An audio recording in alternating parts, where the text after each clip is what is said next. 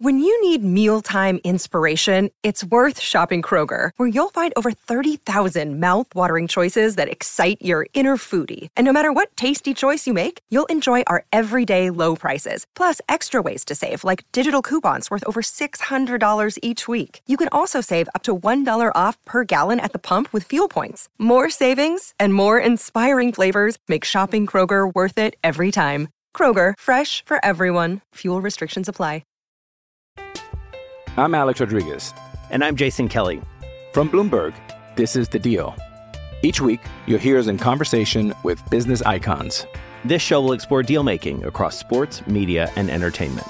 That is a harsh lesson in business. Sports is not as simple as bringing a bunch of big names together. I didn't want to do another stomp you out speech. It opened up so many more doors. The show is called The Deal. Listen to The Deal. Listen to The Deal on Spotify. No one is more locked in. From Thursday to Monday, no one is more locked into the NFL than First and Pod. Hosted by Danny Parkin and Andrew Filippone. Yeah, my thing with Philadelphia is they're 2-0, and they won both games and covered in one and got backdoor covered in the other. I went into this season thinking that Jalen Hurts was going to be in a position to win awards and be the MVP of the league. And look, there's still 15 games left. But if I were doing radio in Philadelphia tomorrow on WIP, for example, one of our affiliate stations, I would wonder about what I've seen from them as an offense. Like, they ran the ball at will in this game. DeAndre Swift had a huge game. He's a Philadelphia kid. Like, he's the star of this game. Their offensive line pretty much gave them whatever they wanted in the run game. They could have run the ball every play in this game and won the game by probably even more than the 6 points that they ultimately won by. But I don't really like what I've seen from Jalen Hurts through 2 games. And I don't really like some of the things I saw from A.J. Brown with Jalen Hurts in this game. So that would be my takeaway. You're 2-0, but what's going on with the quarterback here for Philadelphia? A second game in a row where I thought he played a pretty mediocre game. 18 of 23 for 193 yards with 3 touchdowns. It's under 200 yards. Yeah, but on a yards per attempt basis, it's not bad. So you watched so you've watched him in the first 2 games and you think Jalen Hurts is playing well? I thought that he was fine tonight. So what grade would you give him? I don't know. A B+. Okay. I mean, those throws to Devontae Smith down the field were good. The one to A.J. Brown in the end zone could have easily been defensive pass interference. That one, the results look different for the passing yardage. If that goes out. I don't know. I agree with Herbstreit. Herbstreit basically said he doesn't think Philadelphia's played well yet, and they're 2-0. And I think that's more a reflection on their passing game struggles and their quarterback than it is anything else. Maybe worse. Maybe Kirk Herbstreit and I are seeing a different team than you are, but Philadelphia has not blown me away. No, well, they haven't blown me away either. But to me, that's been more about their pass defense, man. Like letting Mac Jones come back on them in the opener, and the Vikings were able to do whatever they wanted in the passing game. Last year, it was a complete blowout. That game on Monday Night Football where Darius Slay, ate Justin Jefferson's lunch, and they won the game by 3 scores or 4 scores. Tonight, Jefferson played very well. Hawkinson was fantastic. It seemed like every gambler in the world had either Hawkinson first touchdown, Hawkinson 2 or more touchdowns, or Hawkinson anytime touchdown. It was just like known that the Vikings were going to have success passing the football. Madison did absolutely nothing. So like the Vikings were one-dimensional and the Eagles still couldn't take it away. So to me, like, yeah, the Eagles were able to do whatever they wanted to offensively. So this wasn't a game where Hurts needed to really beat them through the air. And I thought Herbstreit was making that point pretty repeatedly throughout the broadcast. And A.J. Brown on the sidelines, I mean, that was probably a moment that he wishes wasn't caught by the camera. And then it was funny. After that, he went to him a couple of times, twice in the end zone. Neither one ends up being a touchdown. One is caught for a touchdown, called back by a holding.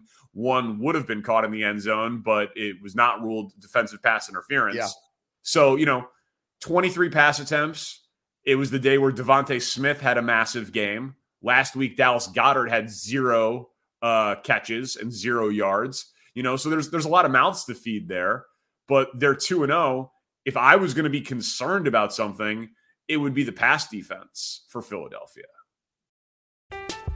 I'm Alex Rodriguez. And I'm Jason Kelly. From Bloomberg, this is The Deal. Each week, you'll hear us in conversation with business icons. This show will explore deal-making across sports, media, and entertainment. That is a harsh lesson in business. Sports is not as simple as bringing a bunch of big names together. I didn't want to do another stomp you out speech. It opened up so many more doors. The show is called The Deal. Listen to The Deal. Listen to The Deal on Spotify. Well, I was under the impression that this year Jalen Hurts was going to be maybe, after Patrick Mahomes, the best player in the entire NFL.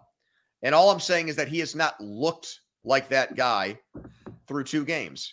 Like, I thought he was going to have to be more of the catalyst and not the guy that just facilitated what was an all-around great team this year. And so through 2 games, I'm still waiting for that guy. I'm still waiting for a Jalen Hurts game. That's all. He has not had a Jalen Hurts game yet in their first 2 wins. He's not been the reason for their win in either game so far. That's true. I mean, that really is debatable. No, that is true. I agree. All right, 3 quick football things, just big picture things that we could take out of this game. 1, do you think the formation that the Eagles run the QB sneak on should be legal? No. I agree. It's a testament to the Eagles' offensive line. It's creative, but I think it's very unaesthetically pleasing to the viewer. And I feel like the correction is to just make it an illegal formation. I didn't think you should be able to have the player behind the quarterback under center within, say, 3 yards of the quarterback. And I think that solves the issue. They can still run up and push if they want, but I don't think they should be able to be an arm's length away from the guy snapping the football. And it's so successful at such a high rate, and this is more of a viewership point, there is no suspense as to what they are going to run or if it is going to work. So I don't enjoy watching that play, even though it's innovative and successful.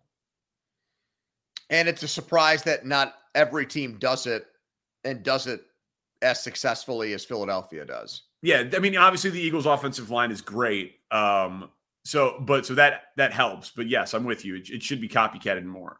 The Colts tried last week and were not successful. Touchback out the back of the end zone on the Jefferson fumble. Everyone calls it the worst rule in the NFL. I like that there are rules, like the occasional rule that is slanted towards the defense over the offense.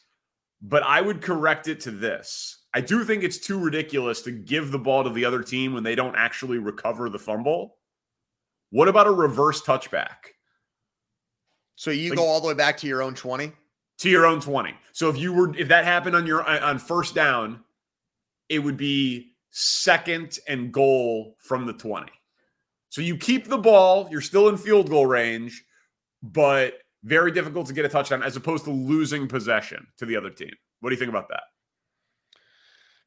I'm fine with the rule the way it is. I mean, I subscribe to what Belichick has said about this for years. He's schooled his players and taught his players that, because of the way it works and because it's so punitive to fumble the ball around the goal line, you can't just reach out all the time to try to fight for the extra half yard or yard, because if you do and it fails, you might lose possession.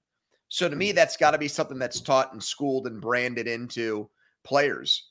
And it's the way it's always been. I don't have a problem. It's kind of it's an all or nothing thing. If you're going to try to make a play at the goal line, you should understand that if you do and go for it that strongly, that there's a chance you just lose possession altogether. So I actually don't have a problem. I like that there is something that it reminds me of when you're playing cornhole and you can go over 21. You're the better team, but if you don't do the math right, you can lose. if you don't have the number. Like, I like that strategy. Like, there's a real strategy aspect and component to that play around the goal line. So, yeah, tough break. It's always been that way. I'm fine with it. Last thing, as we try to make football better here on First and Pod. The Vikings score late in the game to cut it to 6. Everyone knows they're going for the onside kick. Amazon puts up the graphic with what the success rate is with the new onside kick rules, and it's 5%. Yeah, now this is what I want changed. I want the rule where it's 4th and 13 or whatever, and if you convert that play, you keep the ball, and if you don't, the defensive team gets the ball at where you failed or came up short. Yeah, the XFL rule. I think it was 4th and 20 was the XFL rule. I don't think, figure out what the number is for conversion rates being successful 15% of the time. Yeah, that I do want changed. Agreed. There would be a ton more drama and suspense if Kirk Cousins was able to throw to Justin Jefferson to gain 20 yards to keep the ball and have a chance to win. All right, let's get to the week 2 matchups. Jets, Cowboys. If you're the Jets, what are you doing at quarterback? Okay, so I'm going to play Zach Wilson for a couple games, and I know it's going to fail miserably. The guy absolutely stinks, and we saw the way that the Jets looked at him once he went into that game, and then all the reports about how they were panicking and they felt like their season was over and coaches couldn't fall asleep, and they were calling all kinds of free agent quarterbacks and all of those things. So, yeah, I mean, Zach Wilson is going to fall on his face here, and they're going to quickly realize that their ceiling is like 9 wins with him as their quarterback, as it was last year. I've heard about Matt Ryan and all those guys out there. Carson Wentz, none of those guys do anything for me. Here's what I would do if I were them. I've not heard this yet.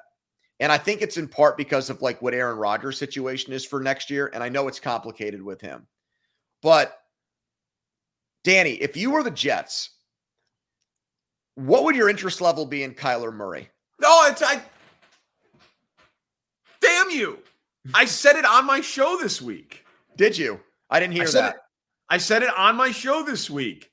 But since I said it on the show, Rodgers has said he's coming back with his, the night is darkest before the dawn. And he just said, like, looking forward to getting back with that Instagram. All right, post. He's going to be 40 and Kyler Murray's 26. I mean. Okay, but you don't have a first-round pick to trade because it's conditioned. Like, because the Packers have the right based on the number of snaps. Or do you think I think they just want to get out of that contract. Well, so, I mean, listen, if you could trade a second-round pick for Kyler Murray. I don't think it would take that much. If you said you take on the entire contract, look at that deal. If the Jets took on can the Jets even do that with the Rodgers contract? I don't know how the voidable year. I probably should have looked this up before I just ran my mouth here. But the way he restructured his deal for this year would make me think that there are some loopholes in there to make something. Maybe not. I mean, you could always trade him if he wants to come back and play for another team next year. But all I'm saying is, if you're the Jets, are you really interested in just throwing away and punting on this season in the name of like keeping your fingers crossed that a 40-year-old Aaron Rodgers gives you one more year next year to win a Super Bowl? Yeah, me neither. I don't think that they're going to spend a ton of draft capital to get a quarterback, given that they spent a ton of draft capital to get Aaron Rodgers. So I don't think the Kyler thing's going to happen, and I think it's too expensive, but I do think it's a really fun name. And the reason I said it was because the Cardinals are clearly motivated to get out from the contract. They're also clearly trying to tank. Right. And I think you need a mobile quarterback behind that offensive line. Like, that's why the idea of Matt Ryan or Ben Roethlisberger or Tom Brady or any of those guys didn't make a whole heck of a lot of sense to me. I saw Nick Costos say, offer the Vikings a first-round pick for Kirk Cousins if you think the Vikings are going nowhere. They don't have that draft pick to offer. I don't think Minnesota's ready to do that yet, but that's at least creative. What about Tannehill? No. No, it's such a modest upgrade, and he looked so bad in his first game. And I think just do you think Tannehill's a modest upgrade from Zach Wilson? And no, in terms of like Zach Wilson to Ryan Tannehill, no. But I mean, modest upgrade into how I would view their season outlook if they made that move. Like, I don't know, man. Tannehill can get on. He can get on, dude. Who? Wait a minute. You think they could go to a Super Bowl with Ryan Tannehill? I think they are really, really good. No, I don't. Tannehill was in what was he in an AFC Championship game recently? Divisional round. We've seen him win playoff games. And 2 years ago, Carson Wentz threw 27 touchdown passes. I mean, how far do you go with that? I mean, I'm just saying, like, we've seen him be on a team that has been in the AFC playoffs recently. Who realistically that they can afford, that's not going to cost a ton, that's an upgrade over Zach Wilson, and I assume you want a veteran with experience because the whole thing's going to be don't turn the ball over, right? They're going to be winning by ball control, time of possession, get the ball to Garrett Wilson, let that defense dominate. They're not going to start playing shootouts with the quarterback that they acquire mid-season. So, listen, I think that I definitely think they're going to let Zach Wilson play for a few weeks to let him fail. He's earned it. They won the Buffalo game and all of that. But I do expect them at some point to bring in competition. I just think it's going to be relatively underwhelming because I think they're committed to Rodgers for next year. So I think it's going to be a stopgap if they do anything. I don't think they should be committed to Rodgers for next year. I think that's my bottom line point. Yeah.